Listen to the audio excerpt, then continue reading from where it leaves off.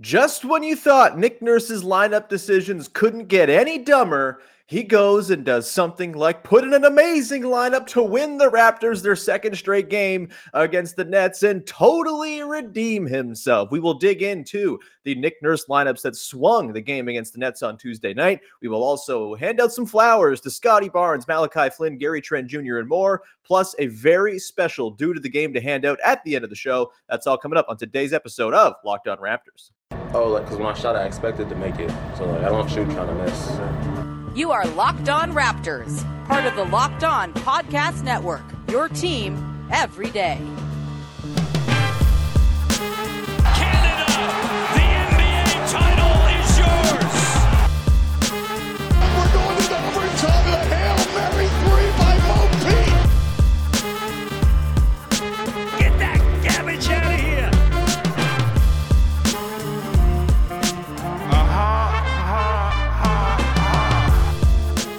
Hey, what's going on? Welcome to episode number 1129 of Locked On Raptors for Wednesday, March the 2nd. I'm your host, Sean Woodley of RaptorsHQ.com. You can find me on Twitter, as always, at WoodleySean. You can find the show at Locked On Raptors, and you can subscribe to, follow, rate, review the podcast on all your favorite podcast apps for the low price of On the House. Please go and do that to support the show any way you can. It's free to do that, so please take some time. Also, you can go to YouTube and subscribe for free as well. It's very much appreciated when you do that, or if you plan on doing that in the near future. As always, a big thank you for making us your first listen of the day, and let's get to it. Your Toronto Raptors have won 2 games in a row, both over the Brooklyn Nets. Huge implications in the standings in the Eastern Conference, which we'll dig into on today's show. Also going to look at a pair of lineup decisions by Nick Nurse that really swung this game for the Raptors, almost in the bad way, but then he saved himself with a really good call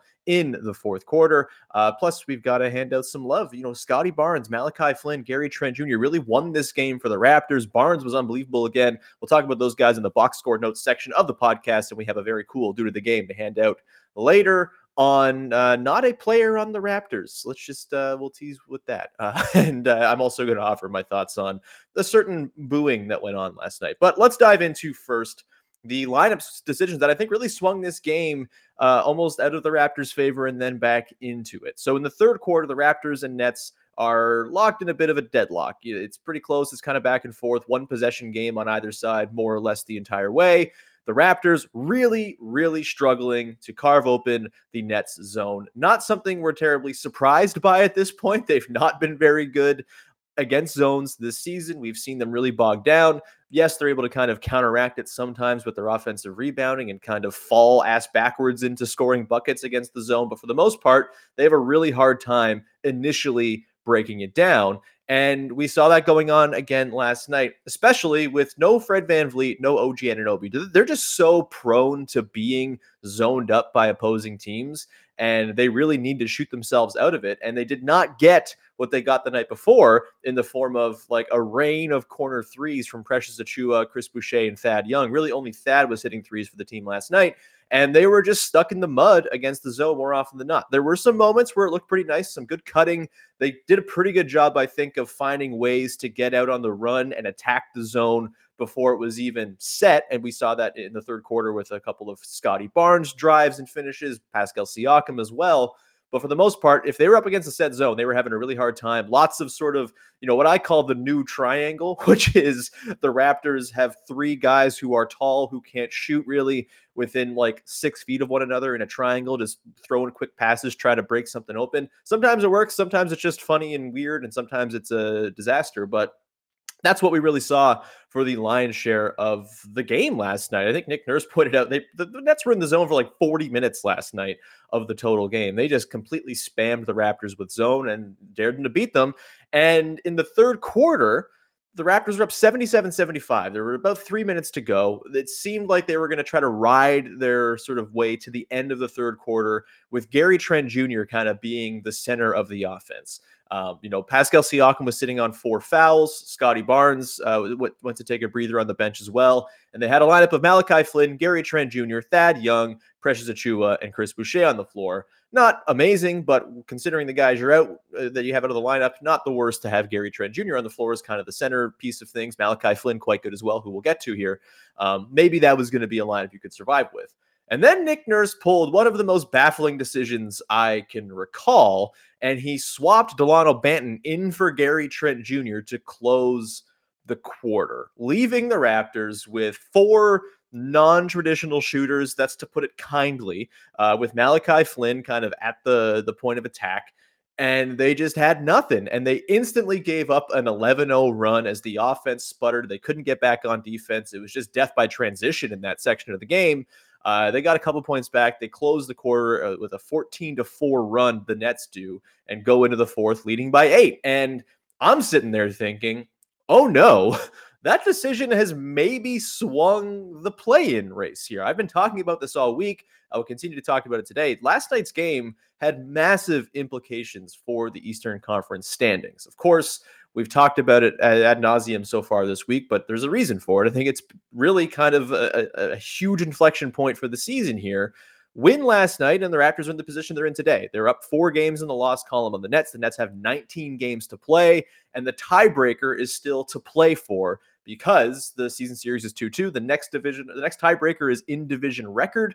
It actually is division winner, but that's not going to be either the Raptors or the Nets. And so it's division record, and those teams are both 7-5 against Atlantic Division opponents right now. So that's still to play for.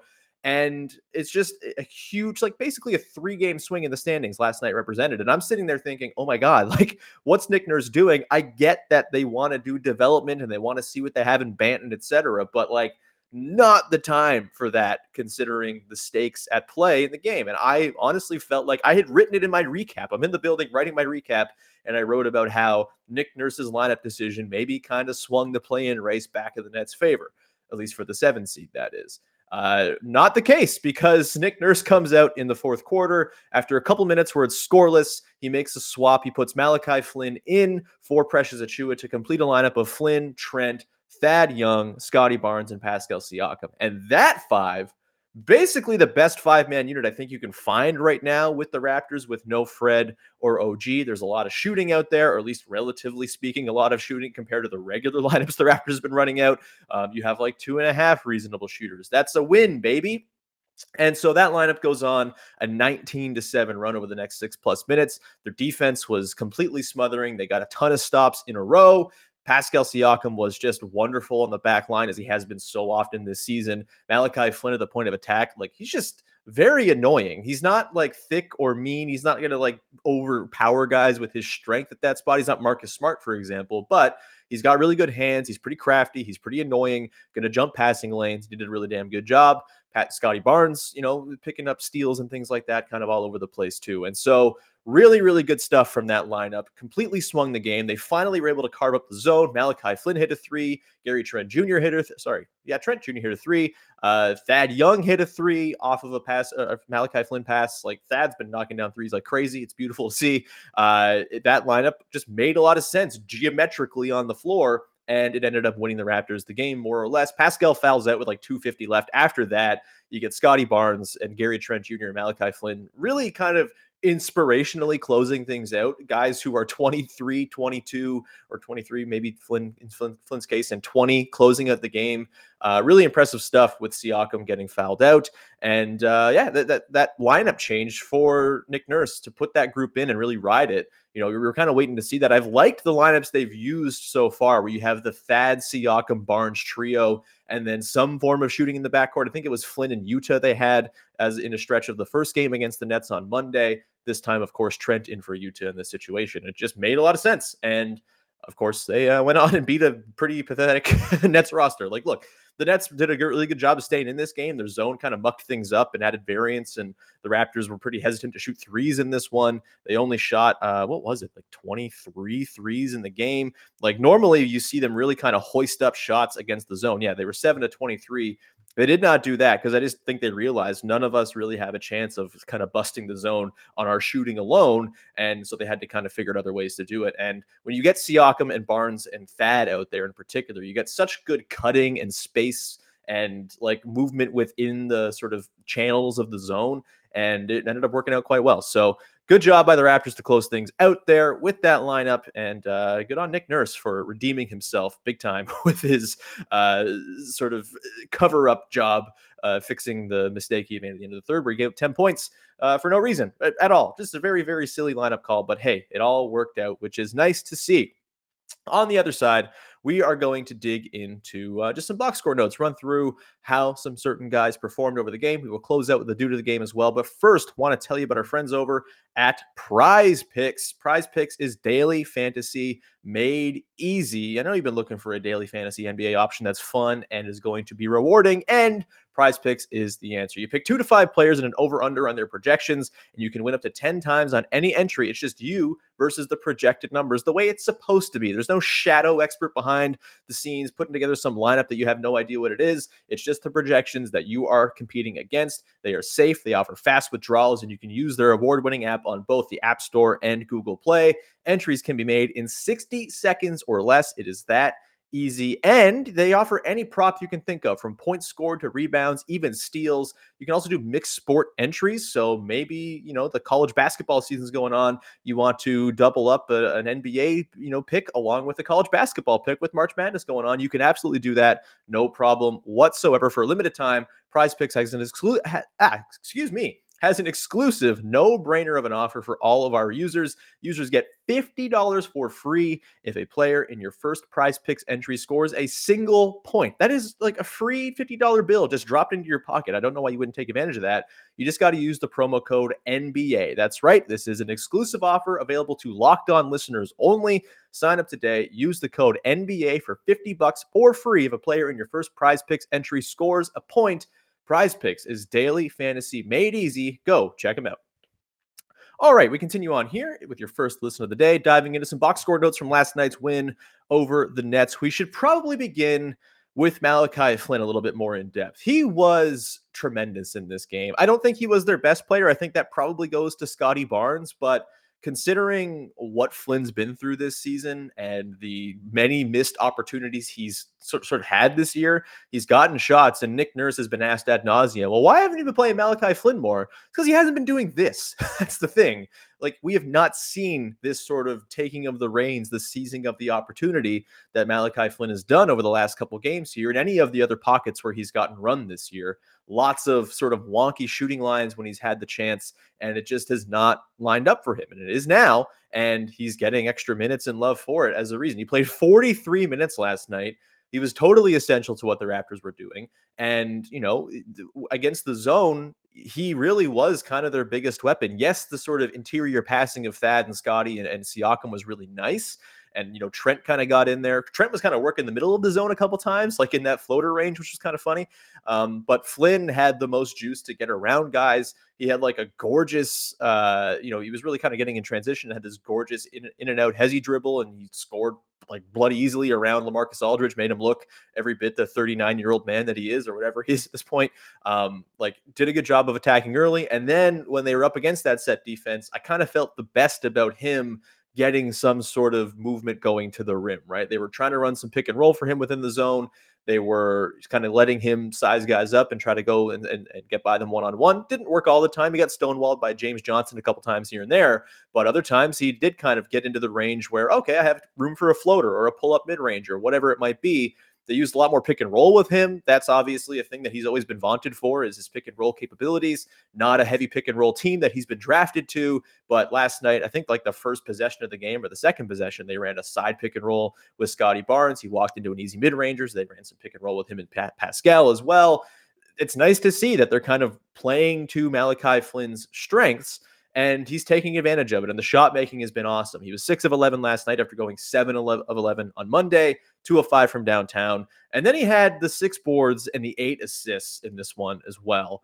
The 8 assists, man, like he's just diving into the heart of the defense. It's an element the Raptors don't have a ton of, obviously. We know Pascal can get into the teeth of the defense, but with Pascal, he's always driving into like 4 different guys, and it becomes pretty tricky for him to make those reads sometimes. He does it damn well. We've seen it all season long. But with Flynn, he's not commanding that same kind of attention. So it almost feels like those reads are a little bit easier for him to make.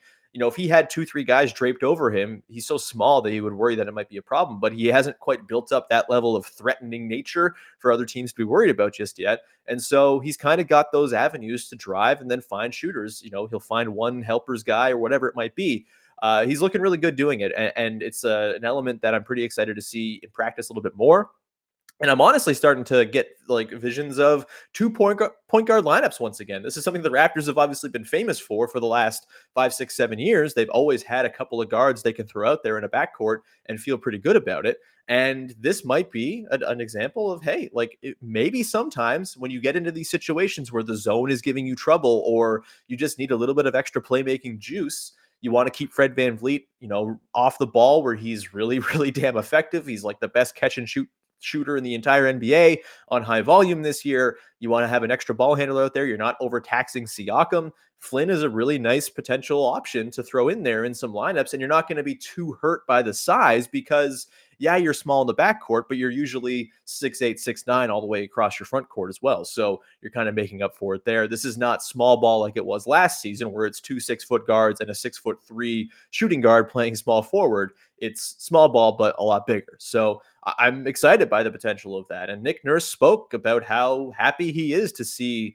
him kind of seizing this opportunity finally. And the way he's kind of talking about that, the way other guys in the team, Gary Trent Jr. talking about how he's just kind of always stayed ready so he doesn't have to get ready when the time comes for him to get thrust into action. The reviews of how he's kind of stayed professional and quiet and sort of, head to the grindstone, all of this. Is that head to the grindstone, nose to the grindstone, hands? I don't know. Either way, you can tell me in the comments whether I've messed up that turn of phrase. But either way, the way he's kind of kept reserved, but also ready to go and not getting all sort of bent out of shape, not posting in Facebook groups about how he's not getting time, calling his coach Nick Nursery, that type of stuff. It's been really impressive. And it seems like they are kind of coming around on Flynn within the team in a way that they maybe weren't before. So really cool stuff there.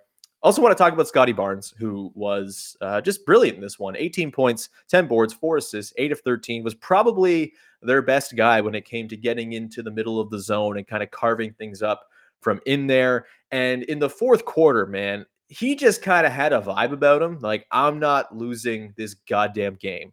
It was really, really special to watch. He had the sort of hilarious, extremely suave flip shot that he put up. It wasn't a flip shot. He kind of flipped up a mid-range jumper, but it just kind of looked so casual that it felt like a flip shot kind of.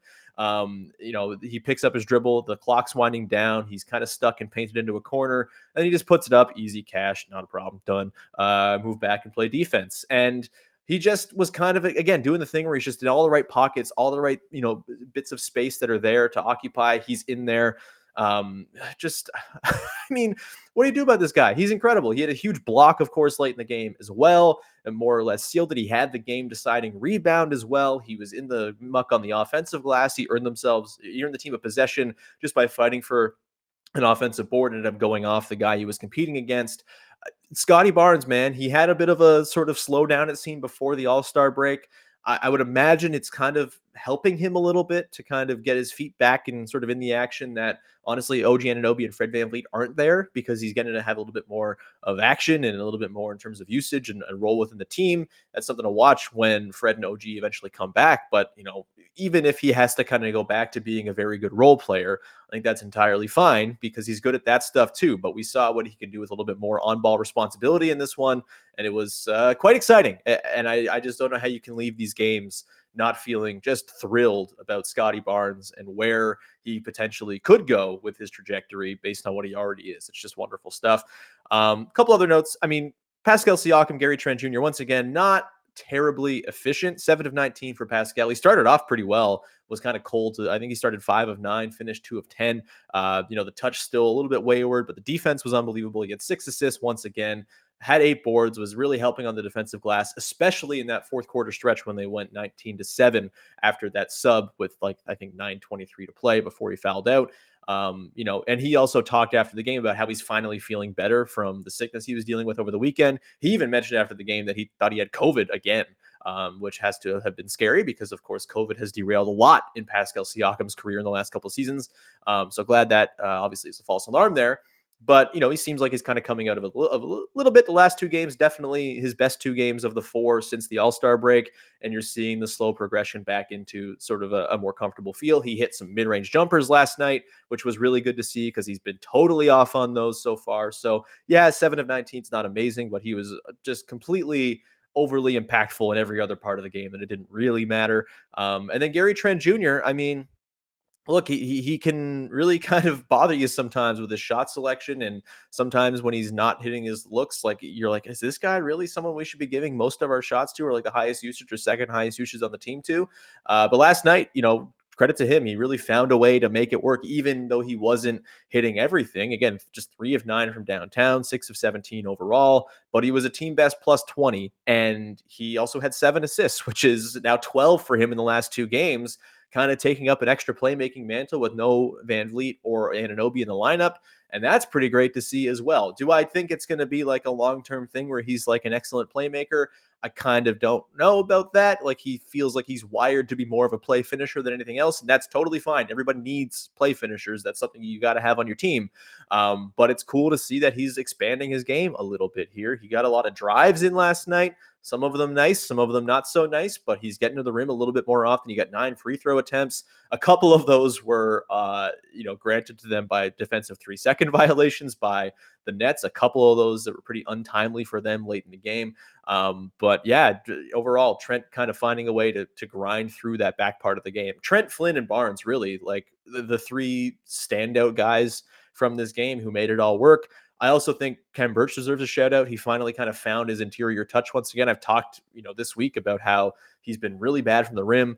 I think he was at like 55, 56% when last we checked, way behind the likes of even Fred Van Vliet, for example, around there. And he scored a lot around the bucket in this one. Offensive putbacks, finding in, nice little cuts into space, things like that. I really liked what Ken Birch did in this one. I still think Precious Achiuwa is probably the guy I'd prefer starting, but Achiuwa was not very good last night. Only got 18 minutes of action, which I think is just too low considering what he does defensively. That said, the offense was by far the bigger problem last night, and they needed that extra juice.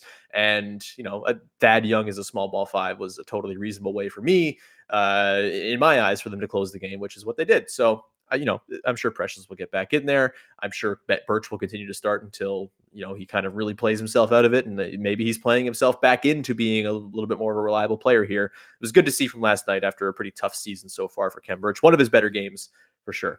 That's it for the sort of run through the box score. We're going to come back on the other side. We're going to hand out the due to the game to a very special due to the game recipient, and we will round out the show. But first, I want to tell you about our friends over at Built Bar, who are making the best tasting protein bars in the world. You got to check them out. If you're someone who's already given up on all your New Year's resolutions to be healthier and eat healthier, that's okay. You're not always going to stick to eating right, but Built Bars can help you kind of lessen the blow of going back into old habits, as opposed to, reaching for the candy bar or the bag of gummies or whatever it might be.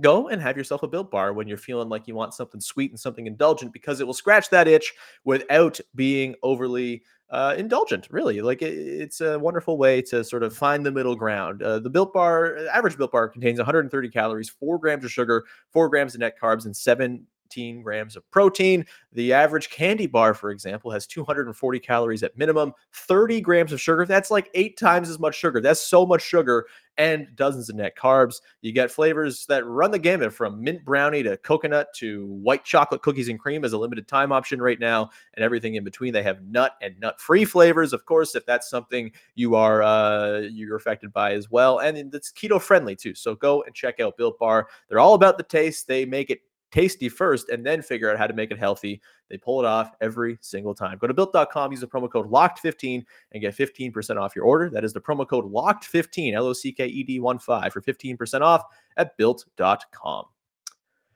And we round out the show here with a very special dude of the game. It's a dude of the game that we haven't had the option to hand out for the last few months. Finally got it last night, and it came in a very loud and very boo-heavy form. The dude of the game, the dudes of the game, if you will, are the fans themselves. It was wonderful being back in the building last night with fans in the stands. Look, you can quibble as to whether or not it's actually sound public health-wise. I will trust the science decision makers. I'll trust MLSE's done their due diligence on this. I don't know, man. It's above my pay grade to know whether or not it's actually a good thing. But shout out to everybody who had their masks on all night long. Like, really, anytime there was a Jumbotron pan, very few people not wearing their masks, which was pretty comforting and nice to see. But really, the crux of why they're the dude of the game is that the fans were just awesome last night. Super raucous, super angsty, got some ref you suck chants, which was amazing. And of course, the big sort of highlight of the fan experience last night was Goran Dragic and the many boos rained down upon him. And look, I think there's sort of there's two sides onto whether or not it was cool for the Raptors fans to boo Goran Dragic. I think you're probably a fool if you didn't think the most petty fan base in the NBA, which I'm saying that out of entirely love. It's cool. Being petty is fine. It's sports. It doesn't matter. Be as petty as you want. I'm not here to tell you how to be a fan. I think it was kind of naive to think that they weren't going to boo a guy who, back in the summer said he didn't really want to be in the Raptors situation and wanted to play for a contender or whatever it might. It was a little mistranslated. I think that was kind of established, but still that rung true. And, that's going to stick with Raptors fans without a doubt. Like the Raptors fans are not forgetting things. They're not going to not hold a grudge. Add that to the fact that maybe there was some bad blood from some heat battles in the previous years between the Raptors and Miami when Goran was on that team. Tripping OG. I think he was even on that playoff team back in 15-16, now that I'm thinking about it. Like, there's lots of reasons to not like Goran Dragic. That said, I mean, he didn't really do anything wrong when he was on the Raptors, if we're being totally above board here. Like, he came, he showed up. Scotty Barnes was speaking glowingly of him. It seemed like all young guys really liked him. Last night, Pascal Siakam was like, I don't really know why people were booing him. I liked Goran, but hey, I'll take it, I guess. The Raptors players didn't seem to have a problem with him. For the front office, honestly, they deserve as much sort of scorn for how this whole thing went down as Goran does. If there's any scorn to be handed out, the Raptors, brought him in and then they just kind of sent him away when he had a personal matter, when he wanted to come back or when he could come back. They just kind of decided, we're going to trade you anyway. Just hang out and that's fine. It was a mutually agreed upon thing. So yeah, the basis for booing Dragic is a little bit flimsy, I suppose. That said, I don't care. It was awesome. It was so fun to see Raptors fans after months pent up get loud, get into Goran, and like Goran, shout out to him. He missed some free throws that the place went nuts, as though Giannis were missing free throws in the playoffs. Like, that's how loud it felt when he missed those free throws early on. It was just a fun vibe, and it wasn't like an overly it wasn't like Vince Carter coming back, right? Where it's, oh, this is like heated and hateful and like some real animosity is here between fans and player. It felt more playful than that with Dragic. And, he hit a big shot over Pascal, I think, at one point, raised a finger to the crowd. He kind of bought into it all as well. It was fine. Like, I think, yeah, maybe he didn't really deserve it for what he did with the team. Ultimately, he was traded for by the Raptors and not used by the Raptors, despite offering things that were kind of in need from the roster at the early part of the season. They opted not to bring him in and play him, and that's fine. A totally reasonable call by the Raptors. Could they have been a little bit more sort of communicative with the fan base as to what was actually going on? I think absolutely. I think it probably would have saved Goran quite a few boos last night if they were a little bit more upfront about what was going on, why he was away from the team, why it was their decision to not have him around. But you leave it to the fan base to kind of draw their own conclusions as to why he's not around. And you see him at Miami Heat games and you're going to draw your conclusions. And those conclusions will be that this dude should have his ass booed when he returns. And that's a totally reasonable way to look at it as a fan. I don't think there's anything wrong with it. And, sports hate is inherently silly. We boo people in sports all the time. And when you boil it down, the rationale is whack to begin with. But that's why it's fun. It's cool. It's like wrestling. And that is a totally fine way to approach things. And so, yeah, did Goran really deserve it? Probably not. But was it awesome? Absolutely it was. And a boo is all you want. There's nothing wrong with it at all. A little light sports hate never hurt anybody. And I also just think the crowd was great. And I'm glad that the game kind of ended up being close as well down the stretch, because the crowd really was bananas during that stretch. They were super loud. They were super into it. They were really energetic.